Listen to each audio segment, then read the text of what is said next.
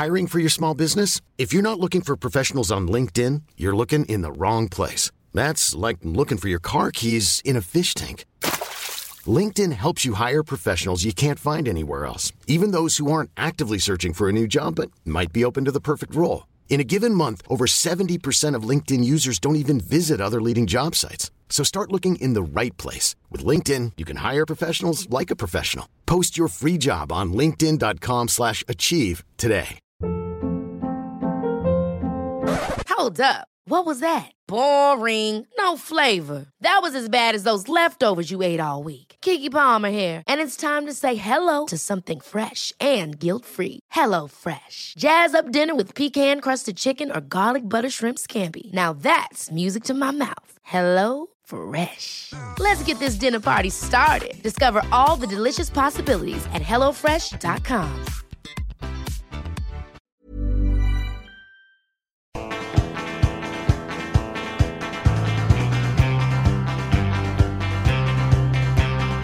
And we're back. This is the Alt in Our Stars podcast. My name's Chris Payne. I'm a staff writer at Billboard. I host this podcast every week, do an interview for the Alt in Our Stars with someone in the world of alternative music, musician, writer, someone who I think I'll have an interesting conversation with. And this week, Laura Jane Grace of Against Me. She's the guest.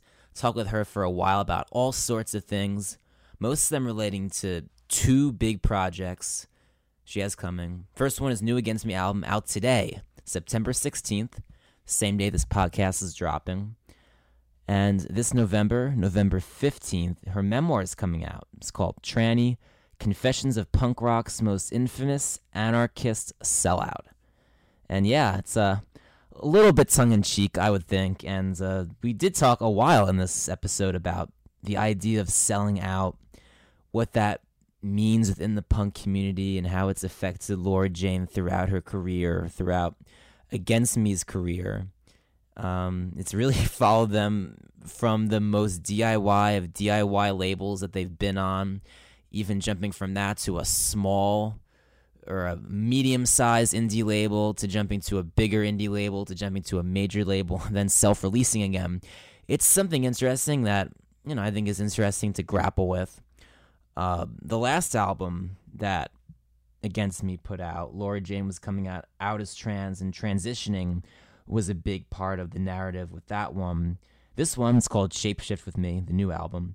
And Laura Jane told me it's more about moving past that and writing about love and life, just a lot of things she's going through her own unique perspective. And I really wanted to do an interview that's a great companion piece to the album and the book, so hope you enjoy it.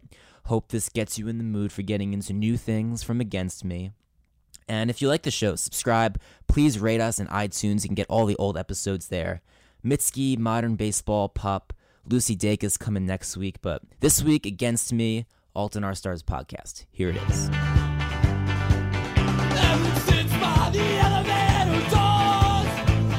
Laura Jane Grace, Alt in Our Stars podcast. Hi. Thanks for coming by. Thank you for having me. Yeah, I just read your book, and it's awesome. Thank you. Yeah, we were just talking outside. Read it in 2.5, maybe 3 days. I think that's a good sign, right? That is a good sign. I have to be honest, I didn't say it out there, but I'm terrified of people reading my book.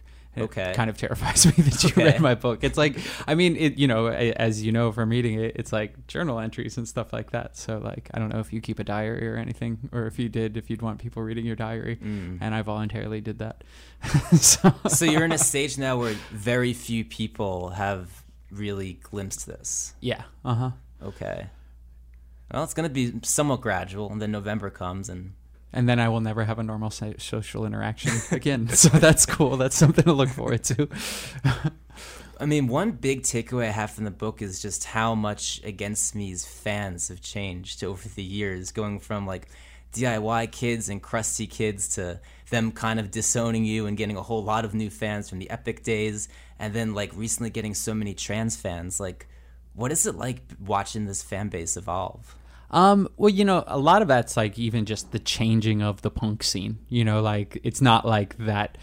I don't feel like that segment of fans or that group of fans that like we started out with. I don't feel like that same section of the punk scene exists in the same way it did back then anyways. It's not like they're just going to some other show now or something like that. They all like grew up and got jobs and sold out actually. But it's I don't know, you know, I mean, there is like a certain like element of punk rock too, where like and with our shows where like in a way the audience hasn't changed, you know, like there's always been like a certain age of people at the shows, even though that's not to say like it's always young kids, but like with punk rock in general, there's always young kids involved, you know.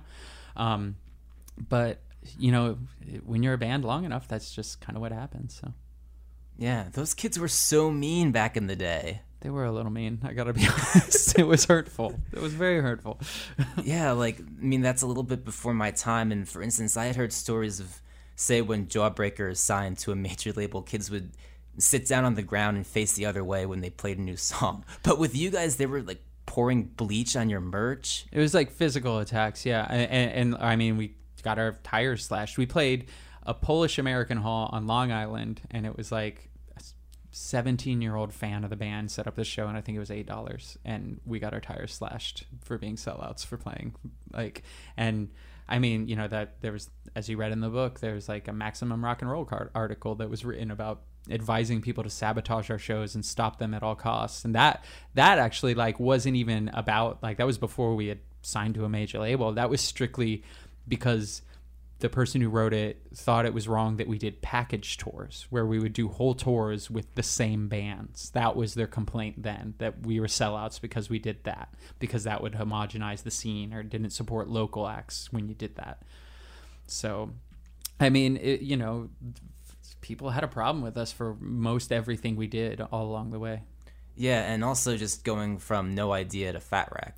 Or even going from Planet X Records to No Idea, people were pissed off at originally. And then, yes, No Idea to Fat Wreck, people were pissed off about. And then Fat Wreck to Sire Warner, people were pissed off about, yeah. Yeah, like you were saying how these things change. I'd like to think that sort of pretentiousness, violent pretentiousness, doesn't really exist that much in punk anymore. Yeah, I don't know.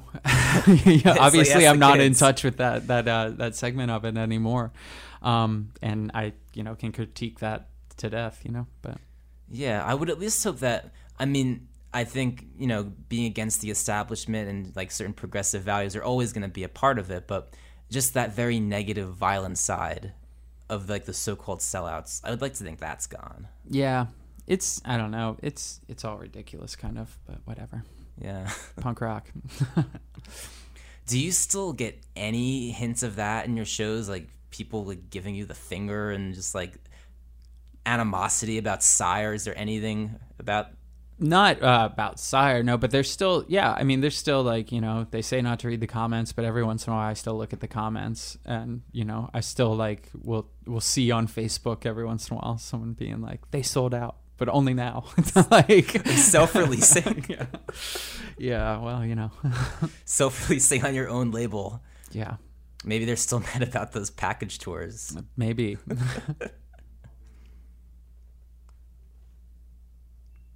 Yeah, so another really interesting takeaway I have from the book, it's like seeing like where you came up with these anarchist leanings, you know, well documented in your music, but even more well documented in your autobiography. Then just like this immense sense of ambition that you had with like always pushing the band forward, bigger crowds, new people. It seems like that didn't really exist in punk, especially where you came up, this ambition. So like, where do you think you got that from? I think a lot of that was, you know, there was the desire to escape South Florida, and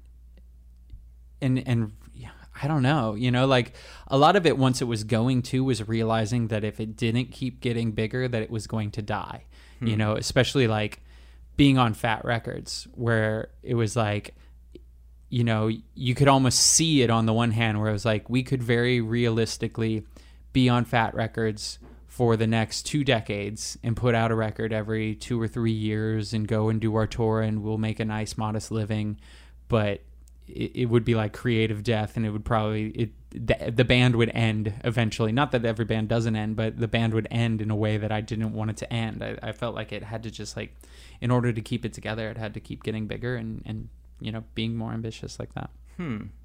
Because you'd think other people would have like a strong urge to get out of Florida, especially if you were a punk. But see, I also, I don't buy into that to a certain extent too, where it's like, that was something that always annoyed me back in the day with a lot of bands and people who'd criticize us, where it was like, they'd be like, I'm doing this, I'm putting out records and recording music, but I don't want to be big. I don't want to be popular. I don't actually want people to, like, anyone who ever says that when they're recording music and putting it out, they're lying.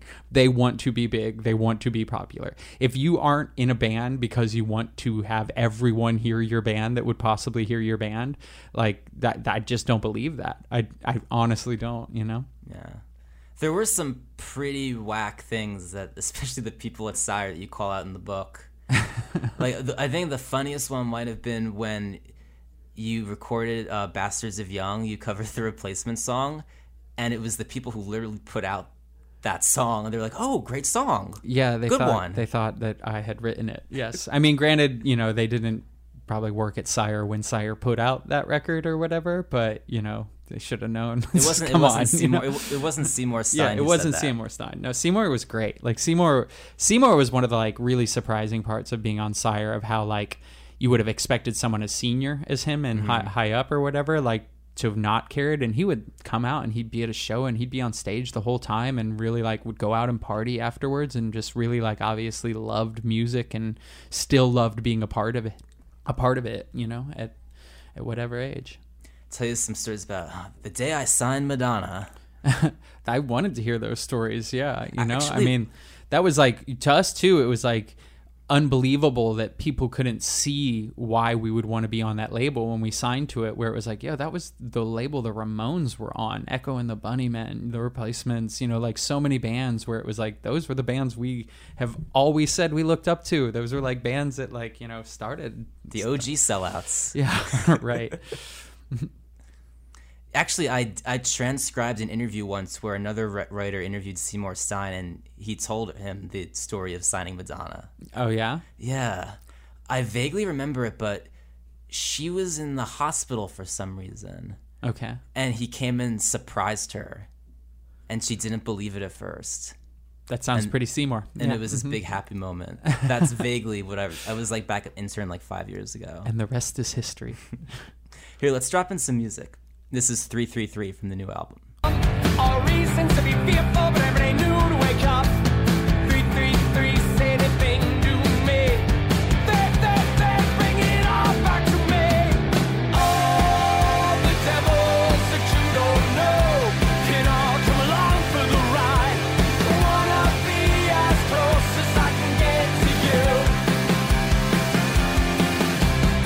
Cool. So Shapeshift with Me. Yes. New album. So you're saying this is sort of like a trans love story? Not a love story, but like, I guess what I was interested in doing like was kind of moving on as far as like so much of like, I feel like trans representation in the media, while there's been so much more, and that's a great thing, it always really focuses heavily on the like the transition part, as opposed to like, now I just want to live my life, and like do things that everyone else does, and not focus on just trans. But, I felt like that it's an interesting perspective or an interesting thing to think about, or I certainly couldn't stop thinking about it when writing this record of like, of relationship dynamics and how much of like emotions when you're in a relationship are influenced by testosterone and estrogen, and how much like, questioning whether or not like that makes certain emotions exclusive to a gender, which isn't the case, I don't think. But like, I don't know. It's like, like you turn on the radio and most pop music is a guy or a girl singing about falling in love with someone or having their heart broken by somebody. That's like 95% of the songs out there, right? Or wanting to fuck somebody or something like, and I feel like that should be valid from a trans perspective as well. And especially with trans people where historically trans people, when it comes to sexuality and representing sexuality, it's been nothing but a fetish, or a taboo or something like that. So I feel like that, that needs to be part of it too. Yeah. And with transitioning, you detail in the book how there were periods where it was so difficult, where you were going between testosterone and estrogen, and like what that was like. They are the most powerful, purest drugs. And everyone has testosterone and estrogen in them. And if you have a little bit more testosterone, it makes you think and react this way. If you have a little bit more estrogen, it makes you think and react this way in certain situations. And realizing that, like having had that experience, it's mind-blowing, you know, knowing that if faced in a certain situation, I would react this way just based on how much I have of this one hormone in me. Huh. And you're saying you've seen changes in how you react to things? And how I interpret emotions, for sure. Yeah. I mean, that's like, it's a pretty mind-blowing experience. And do you feel like you've entered a period of more clarity since like a couple years ago, where you were transitioning, where now it makes more sense? What do you mean makes more sense? Like, I suppose just like settling in and being more used to these emotions, where they may be more consistent. Well, it's funny, like, because I have to go for blood tests like every couple months, and I went one time recently, and my doctor was like, you need to take a little less estrogen. You've basically been ovulating for the past 3 months. So like knowing that was my hormonal level for like 3 months, I'm sure I was like, I was in a certain state, but yeah. And I'm sure, like, you know, health being a big priority for you, and you detail it so much, very like candidly in the book, about dealing with drugs and alcohol and periods of binging and just trying to get clean completely. Like, I'm interested, what is that balance you have now? What's like your attitude towards drugs and alcohol? You know, it's unfortunate. I think that to a certain extent, most people in bands are functioning alcoholics. I'm a functioning alcoholic, you know? Like, you can't have a drink, or not even one drink. You can't have multiple drinks every single night of the year for years straight and not be an alcoholic. I'm an alcoholic, you know? But at the same time, like, I hold my shit together. It's not like I wake up in the morning and I need to drink immediately, you know? I just know that when I'm on tour, after the show, we're all going to be on the bus, and eventually a bottle of wine's going to get popped open, and I'm going to have 2 or 3 glasses, you know? When it comes down to it, like, I'm, you know, like, I like having a couple drinks, and I like smoking weed. And I was told, you know, that I needed to be on like heavy antidepressants, and I refused that because I didn't want to be on heavy pharmaceuticals. So like the idea of medical marijuana, like, I strongly believe in and strongly think marijuana should be legal for those reasons, because I know the way it helps me with anxiety and with depression. And I would much rather smoke weed than be like dependent on a pharmaceutical. So marijuana helps you stay away from pharmaceuticals or maybe like hard drugs. Marijuana helps me with depression and anxiety, for sure. Yeah, it's interesting what you say just about everyone in the music industry. And I see it because, like, you know, as a journalist, you know, often interchanging, overlapping, seeing what it's like for touring musicians. As far as drinking and drugs and stuff just, like that? Yeah. And just like myself going out to shows, it's like you feel kind of strange if you just go out to a show where most people are drinking, not having a drink in your hand. Right, sure. And I've always had the ability where, like, usually I'm big on like New Year's resolutions, as you might have picked up from reading the book. And if I'm like, okay, New Year's Day, I'm going to take X amount of time off drinking. I can take months off drinking, or I went 1.5 years without, where I was just stone cold sober, you know? But it's just like such a part of touring, you know, and such a part of band life that it's hard to resist, you know? Are there people you know who have like maybe had issues and completely quit it and are now in the clear, just don't drink and are still around that lifestyle? I can't think of any other than people who are always just straight edge or always just that was never their thing. Yeah. But no, I mean, and again, it's like, you know, it's not people that I feel like most of the people wouldn't talk like I'm talking. We're saying like, I'm an alcoholic, you know, like, but again, if you drink every single night of the year, you're an alcoholic. Yeah. That's just like the case, you know, and you don't need to be a complete wreck to have that be the case, but it's true. Yeah. Yeah. It's because like often I talk to musicians who have like dealt with some sort of addiction, and like occasionally, like I've had podcasts with people who were recently sober. Like, are you familiar with the band Modern Baseball? I know of them. Okay, yeah, sure. Someone from that band, like positive experience now, clean. Also Florida, Scott Stapp I had on this podcast once. he's gone through a lot. Yeah. Yeah.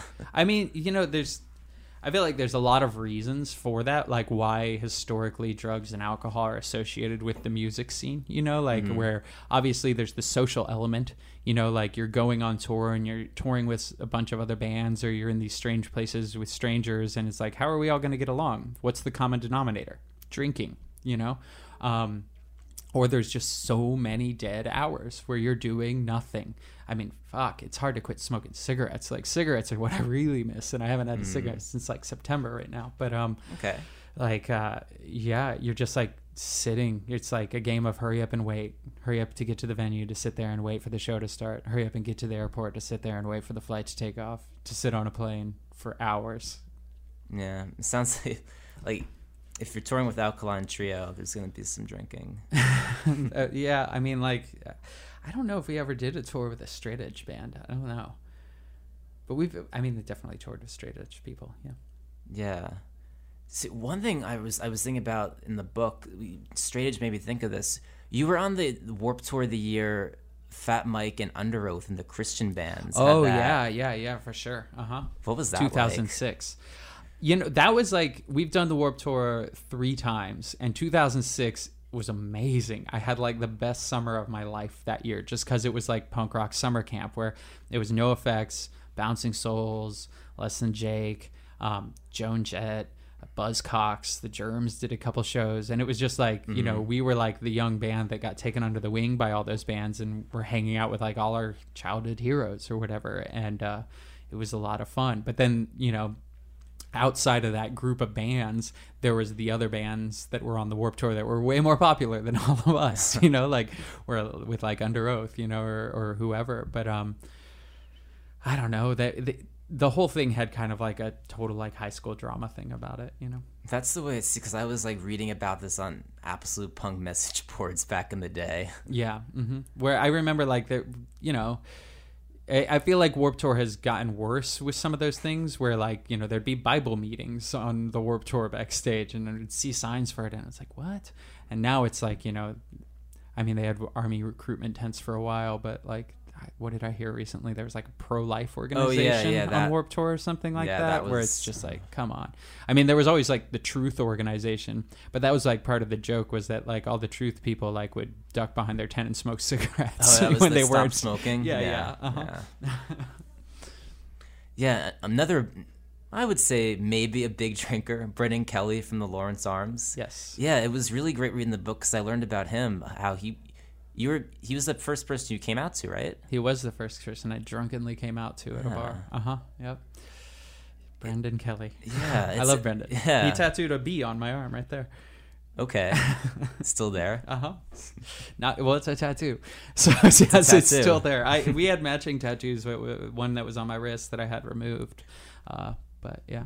That's why I say that, because you mentioned the Ramblin' Boys of Pleasure was, one that you nixed. Yeah, I didn't like it just because it said Ramblin' Boys of Pleasure. Not a boy. Yes.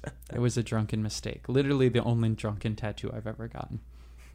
Well, that's not true. I was drunk when Brendan gave me the B too, but any time I've been drunk while getting a tattoo has been with Brendan. Yeah, and it's great to hear that it seems like a very warm, understanding person, because he likes to tell some jokes. Sure, yeah. Mm-hmm. It's a little rough around the edges, but Brendan's sweet. He's funny. I mean, he's a parent, like he's married, like, and he's obviously lovable.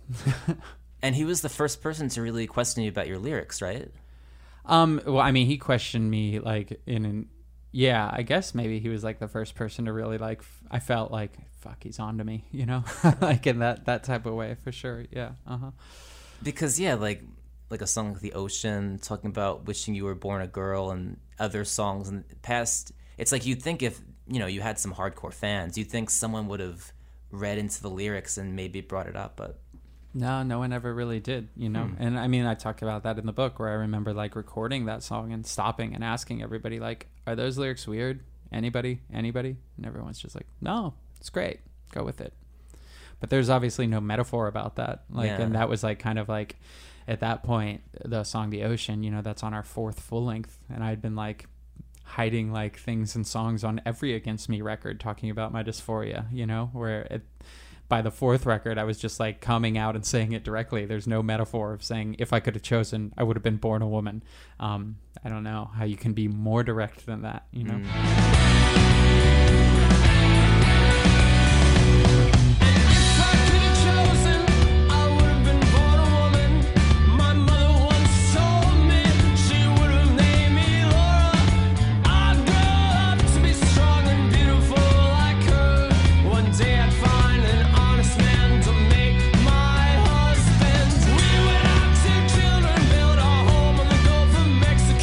What is it like touring now? Like being trans, are there any struggles you go through, or any prejudices that you when you're going around?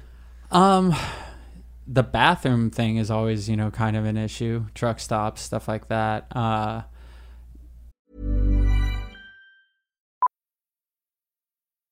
Millions of people have lost weight with personalized plans from Noom. Like Evan, who can't stand salads and still lost 50 pounds.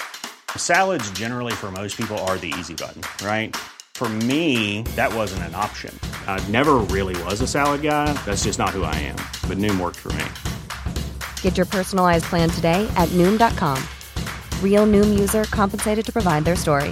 In 4 weeks, the typical Noom user can expect to lose 1 to 2 pounds per week. Individual results may vary. Hiring for your small business? If you're not looking for professionals on LinkedIn, you're looking in the wrong place. That's like looking for your car keys in a fish tank.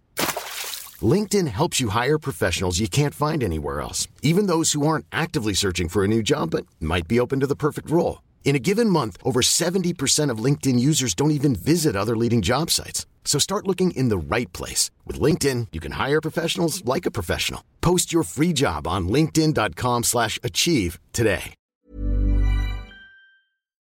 But I mean, for the most part, it's whatever, I think, it's how I carry myself through the world. Yeah. And like North Carolina, I'm sure that seeing that coming up on the recent tour was like big thing. Like, what am I going to do? Not really. See, that was the thing about that North Carolina show is we were booked to play in Charlotte before HB2 happened.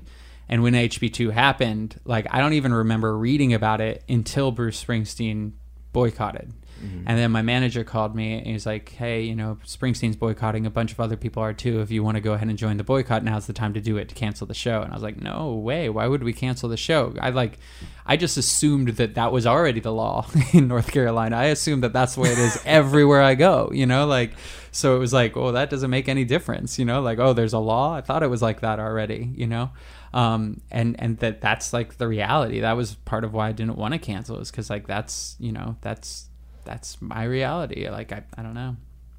Burn your birth certificate. Yeah. I like the people who are all like, they're like, oh, you burned your birth certificate. Now what are you going to do? It's like, when the fuck was the last time you used your birth certificate for anything? When? I had to ask my mom for it. I haven't had it for years, Had to ask mom to FedEx it. Just normal mail, but yeah. I thought ahead. Yeah, and with the bathrooms, I have seen in a lot of places where concerts happen, places where shows happen, even bigger, more corporate places, I've seen just non-discriminant bathrooms, just whatever. Right. So that could maybe be sort of a conduit for change there. Yeah, sure. Yeah, because I'm thinking it's probably just going to take so much for that to be the norm, but music in that space seems like a place that's much more woke about that right now. Sure. Yeah. The one that comes to mind is I was at this thing called Shadow of the City Festival in Asbury Park. Okay. That Jack Antonoff from Bleachers puts on, and had a really good lineup. Had Carly Rae Jepsen, had Borns. It was a fun one-day festival. And it was, it's at the Stone Pony, has a lot of bigger artists, corporate sponsors and events, but had just non-discriminant bathrooms. I was like, okay. It's a show, Yeah. Chances are, everyone's just peeing at a show, Yeah. Just, I don't know. I mean, festivals too. It's there's always porta potties at festivals, and I don't know. But they're separated. But then it's something that when you see when they're not separated, it's they don't need to be separated. I don't know if you've ever gone to festivals in Europe or anything like that, where they'll just have troughs out in the open for people to piss in. I've been in places that have that. So it's you're not even going behind a door of any type. You're just standing there, But I don't know, whatever. Yeah. It's a bodily function. To quote a famous children's book, everybody poops. Let's drop in some more new music. This is Haunting Haunted Haunts. Because I'm haunted, so I'm breaking spells of intention. All I can see is a space in between, the space where you're missing. I once was drunk on you, so very stonefully compelled. Now I'm not sure you ever were. I once was drunk on you, so very stonefully compelled. So guided, bound and well. When the bond dried up, you're already gone. Yeah, so with the first single, 333, that we played a little while ago, take me through that one. You know, the lead single, is it sort of on this theme of two people coming together and, like, obviously 333, half of 666, like sort of this unholy combination? No, not at all, actually. Let me explain. So we, in, I think it was May of 2015, we did a European tour and woke up one morning in Bilbao, Spain, and went to the Guggenheim Museum. And I had never been to the Guggenheim Museum, and I had actually never really had a museum experience that, like, moved me, you know? And going there, it was just, like, mind-blowing. And I just was so affected by so much of the art I saw that it, like, really was impactful. So the lyrics of that song are all references to all the art that was there. You know, 150 Marylands is the name of a Andy Warhol painting. But specifically what inspired the song was a painting called The Renowned Orders of the Night. And that painting is about mankind's or humanity's, like, search for finding heaven, trying to find a reason to find heaven. So for me, when I was saying I want to be as close as I can get to you, I'm not, like, talking about a person. I'm talking about trying to find heaven, you know, and trying to figure out what that means to me. But yeah, I mean, the Tarot Garden is a reference to Niki de Saint Phalle art. And the Niki de Saint Phalle exhibit there was just, like, mind-blowing, incredible. I could have spent days walking through that. But yeah, I mean, that song was inspired by the Guggenheim. Yeah, so don't assume all songs are written about a person and that they're love songs. But that's music, you know, like, it should be like, the listener's interpretation is just as valid as the writer's interpretation, you know? Mm-hmm. Yeah. So also another thing, like, working with James for so long in the band, you know, like, how there's been so many lineup shifts and everything. Mm-hmm. Yeah, take me through, like, we could center it on just the specific album because it seems like you do most of the songwriting, but what is his role like? James is the lead guitar player.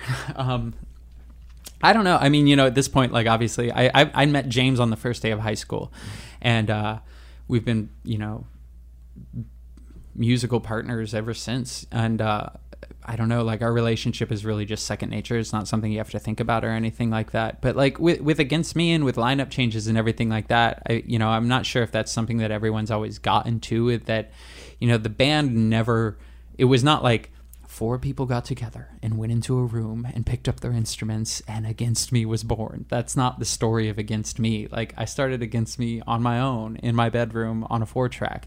And then, like, from there it was always like, you know, like, playing with other people is more fun. I want to play music with other people. But I kind of always realized, like, even from the beginning, that if I was going to make this work and make it survive, I'd have to be flexible. And, like, if someone, even coming from, like, an anarchist philosophy of, like, you know, no one should feel like they're trapped and they have to do something, you know, that if someone's, like, wants to come and play for a while, cool, let's be open to that. And if it's time for them to go, let's be open to that too. And, like, that's how you're going to have to be in order to survive. Yeah.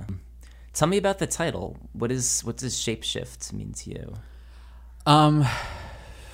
Changing. I mean, I guess it's, you know, a reference to transition, but it's also like I don't know. Like, I feel like a shapeshifter. I want to be a shapeshifter, you know? Like, I don't feel like I have the same form physically that I had, like, years ago. I don't. Part of that's, like, growing old, you know?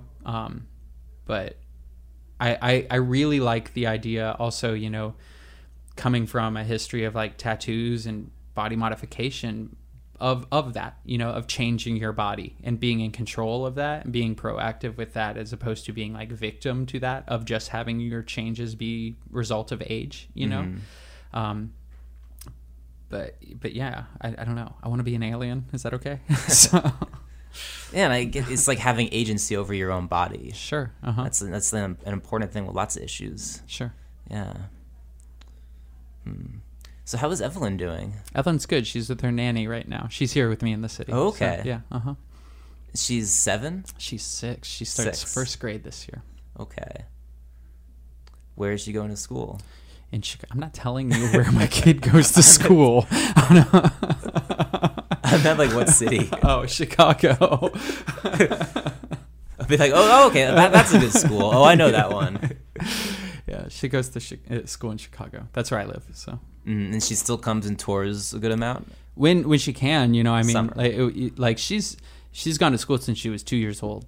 And before, like when it wasn't, you know, like you legally have to go to school once you're a certain age, you know. So now I can't just like take her out during the school year and bring her on tour, but during the summer, like I bring her when I can. And again, she's here with me now in New York. So cool. And do you have a new partner now? I've been dating someone for like 6 months now. Okay.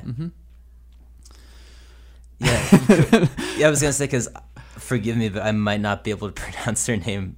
Her name is Beatrice. Okay. And she's an artist as well. She plays under the name Cure de Pirate. That was the one that I was having some trouble with. Yes. Yeah. How did you meet?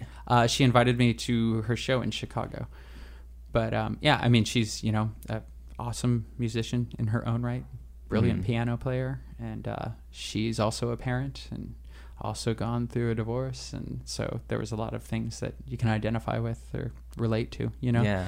It gets weird when you're like, I don't know, the lifestyle of being a musician, you know, a touring musician or whatever, isn't something most people can relate to. And my problem, like, I'm like, odds, I felt like for me, as far as like dating, it felt pretty stacked against me, being like, yeah, hi, I'm a, you know, 3-time convicted felon, parent, twice divorced, transsexual. Do you want to go on a date?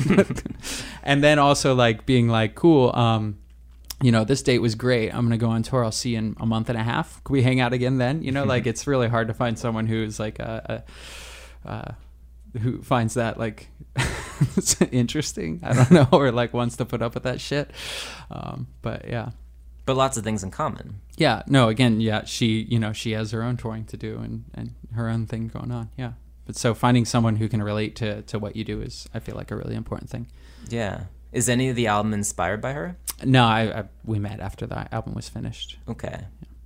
So okay, so I guess it's also, I shouldn't be assuming that it's all just about like love, because you were just explaining how the one song was about a museum trip. Sure. Yeah. But I mean, you know, it was about that. The new records was written over the 2 years that we were touring for Transgender Dysphoria Blues. And, you know, during those 2 years, I was freshly out of a marriage and, you know, also freshly out of marriage and then approaching dating for the first time as a trans person.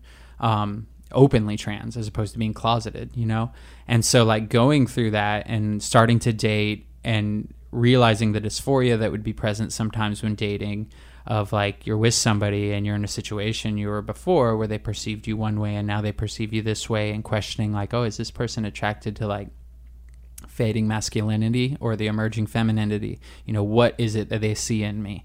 And how is this person going to adapt as I continue to change? You know, like, what's the point of this relationship? You know, like, what is the point of love? What is the point of dating? You know, those are just like the things I was thinking about and things that I was questioning of like, what do I want out of a relationship? You know, been married twice. Like, maybe I'm not the marrying type, you know? Maybe that isn't the answer. So if that's not the answer, what is, you know? If especially then when you're like, okay, you know, like I have a kid. I have no plans on having more kids. I'm sterile, you know? So if you're not like fucking for procreation, why are you fucking? Are you just fucking for pleasure, you know? And what is the point of attraction? Like, is love really just about, you know, continuing the species, like of making kids? Is that really what it's about? Or is it something beyond that, you know? So that's the things I was thinking about. It's a lot. It's heavy, right? Oh, congratulations! That it seems like you're really happy with someone. Yeah, I'm in a good place. Yeah. Yeah. Yeah. With the book, is we talked about this a little bit at the top of the show. As you're getting ready to share it, are there any people who are maybe mentioned in the book, or maybe even not, who you're kind of nervous about them reading it? I'm nervous about everyone reading the book. Anytime someone comes up to me and says, "Oh, I'm really excited to read your book," I'm thinking, "Fuck, shit, oh my god, what did I do?" But that was like another thing too with dating, being with finding Beatrice and it's awesome, but realizing at the same time, it's like, wow, once the book is out, if I ever date anyone else again, my whole life story is there. I can never tell anything about my past to someone without them ever being like, oh yeah, I know, I read it. It's kind of a weird thing, Yeah. Yeah, and there's so many touching testimonials to people in your past who have passed. There's CC and Pope. Because I wondered about the subject of Thrash Unreal. So you were, CC, for those people listening who haven't read the book, close friend of yours, bartender from back in Gainesville. And at her funeral, her parents asked you, was that about her? Her mother asked me if the song Thrash Unreal was written about her. See, I used to have CC's name tattooed on the back of my leg. And her mom came up to me at the funeral and was like, do you still have her name tattooed on you? And I was like, no, I had it covered up. And I felt terrible.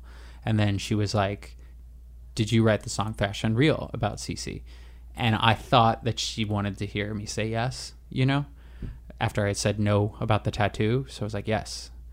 And she then told me how much that song hurt CC, because CC thought it was about her when it really wasn't about her. I just said it was at the funeral. But so she made me promise on the spot to write a song to make up for that. So I wrote the song Because of the Shame as my song to make up for that. Is it about a specific person, Thrash Unreal? No, it was more about kind of a type of person in Gainesville. There's some, or most college towns in general. Gainesville's a college town. I feel like people who never get over the party. Who are just move to a college town, not even to go to school, just to hang out and party, and then they never move on from that. Yeah. Because thinking about the Ocean lyrics, wondering how it was that people didn't immediately think about that. Perhaps they just thought it was just getting into a character like you were with that song and just hypothetical. Sure. Yeah. Yeah. Or do you think maybe just trans issues like that just weren't on people's minds and they just didn't think about it? I definitely don't think it was as on people's mind, or definitely not as accepted. I mean, that was going back to Thrash Unreal, when we were going to make a video for that song, I had a concept for the video and I was like, I want to do this video. I want to dress up in femme. I want to, this is my idea for the video. And I was told no. And, it was obvious that there was a phobia there or whatever. People weren't accepting of that idea. Yeah, because that probably would have been such a better video than what it came out. The Thrash Unreal video is the worst fucking video. It's terrible. Such a waste of money. It's sad. It was sad to think how much money has been wasted on music videos over the years. Not by my band even, particularly, The strip club money, though. Well spent, one could say. Yeah, because for those people listening, this is when Against Me was being courted by various major labels, mid-2000s. But see, I don't think that I didn't tell the real story in the book when it came to the strip clubs. So when we were being courted by major labels the first time around, Universal in particular, they took us out to some strip club here in New York City, and everyone was getting lap dances or whatever. And I didn't realize it until afterwards, but the one A&R person paid one of the strippers whatever, go with Laura, whatever, whatever Laura wants. I didn't realize that. I was just oh, this person really wants to talk to me. This is great. So I ended up meeting this really nice girl, and I was like, what are you doing after you get off? Can I buy you breakfast? Because it was really late. So we went after the strip club and I took her out to breakfast and we had bacon and eggs, and then I bought her a cab home, and that was the end. The nicest person potentially on that major label roster. And then afterwards I was like, oh wait, that they totally just paid for that person to come out with me and have breakfast. Yeah, that captures such a strange moment. Well, not strange because it was probably more common then, but Because it seems like major labels don't really go after rock bands like that anymore. This was like, we got in at the very tail end of an era where like, because we didn't like, when we signed to a major, it wasn't one of those deals where we had to like surrender merch rights and publishing rights. It was just a straight up old school major label $1 million record deal where it was like, here, sign X amount of records, you know?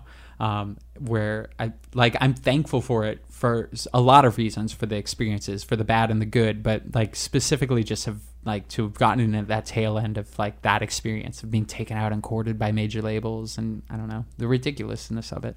Story to tell. Yeah, I lived. So. Tell Evelyn one day the days when major labels courted rock bands. You know, it's golden era. Yeah, is there anything else you think we haven't really talked about regarding the book, the new album? No. I mean, you know, I'm fearful of people reading the book. At the same time, like, here I am promoting it. So there's a book out in November and a record in September. And yeah. Aside from your journals, have you ever written anything like that? Attempted to. Yeah, you know, there was actually like, I attempted to write the book in 2005, and I actually gave a couple people copies of it. Oh, like, wow. It was like, obviously, you know, it was up until 2005, and it was like in a really different form, but some of that actually made it into the book, like in its finished form or whatever. But so, do you know the zine Razor Cake? No. It's a West Coast zine, and Todd, who runs Razor Cake, also does a publishing house, and I sent it to him, and I was like, would you publish this? And he turned me down, but I yeah. So I've messed around with it for a long time. So you were considering coming out back then? No, well, again, it was only up until 2005, and there was all that stuff wasn't in it. It was just more a tale of drug use. Okay. So it wasn't good, you know? Druggy book. Yeah. Well, there's a lot of those. Yeah. So I think this one's better. Thanks. Better than A Drug Story. Yeah. Even though there's plenty of that.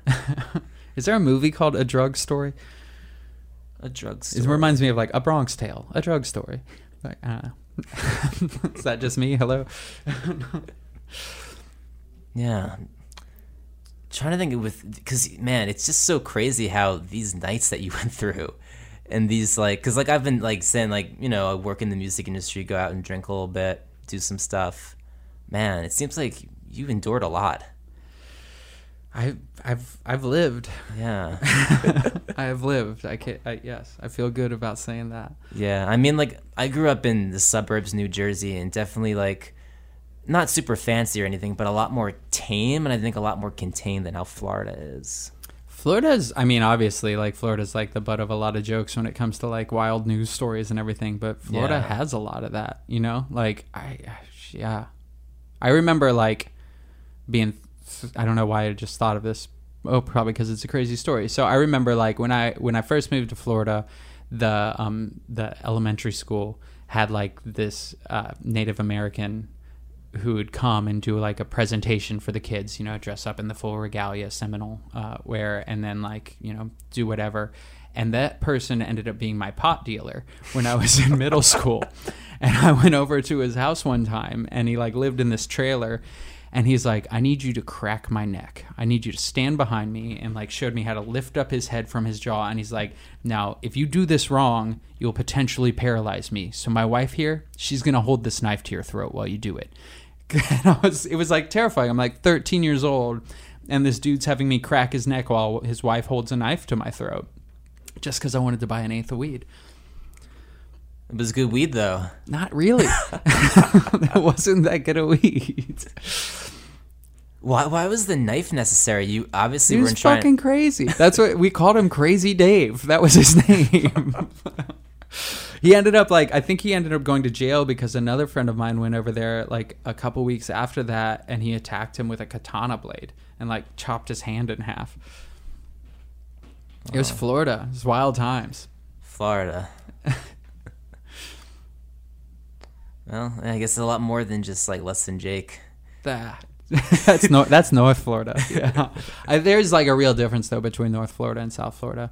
I mean, that's one of the cool things about Florida is like, I mean, you know, Pensacola and Miami are like worlds apart, you know. Mm-hmm. But I don't know. I'm thankful. Like Florida's one of those places too, like that. when you're from there, you can be like, oh yeah, fuck Florida. Florida sucks. But at the same time, if anyone else says that, you're like, fuck you. What do you know about Florida? You like get really defensive and prideful about it, even though you know it's kind of a shit state. Yeah, well, it seems like you started off in Naples, right? Yeah. And then Gainesville. So Gainesville obviously has a scene, but Naples just not much. There was nothing in Naples. Yeah, the scene was me and my friends, you know. There was just nothing going on there. And Gainesville's a college town, so cheap rent, you know. That's where everyone gravitates to that's into music or alternative scene, or if you want to put it like that. Cool. Well, this has been great. Thanks so much for coming by. I think we're getting kicked out of this room. Okay. It's got the little peek. hint. But yeah, thanks so much. Yeah, my pleasure.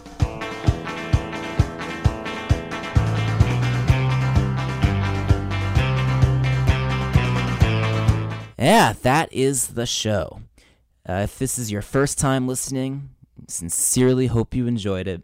Plenty more episodes like this one. Mitski, Pup, Modern Baseball, Big Ups, Downtown Boys. Get all those in the archives on iTunes. Just search for the Alton Our Stars or in the podcast app of your phone. You can also rate the podcast, drop me a line, what you like, what you don't like. Get as specific as you would like. A star rating helps a lot. And yeah, I really do check out Laura Jane's book. Like I said in the podcast, I blazed through that thing in a couple days. It's a really fast-moving, speedy read that I really don't think you'll want to put down. So yeah, it's fantastic. Out November 15th. Pick it up. And with Alton Our Stars next week, Lucy Dacus interview. So until then, peace out, everybody. Ever catch yourself eating the same flavorless dinner 3 days in a row? Dreaming of something better? Well, HelloFresh is your guilt-free dream come true, baby. It's me, Keke Palmer. Let's wake up those taste buds with hot, juicy pecan-crusted chicken or garlic butter shrimp scampi. Hello Fresh. Stop dreaming of all the delicious possibilities and dig in at HelloFresh.com. Let's get this dinner party started.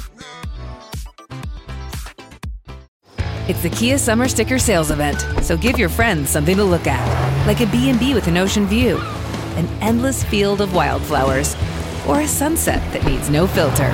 Make this a summer to share and save with a capable Kia SUV or powerful sedan. See your local Kia dealer or visit kia.com to learn more. Kia, movement that inspires. Call 800-3334-KIA for details. Always drive safely. Sale applies to purchase of specially tagged 2024 vehicles only. Quantities are limited. Must take delivery by 7/8/24.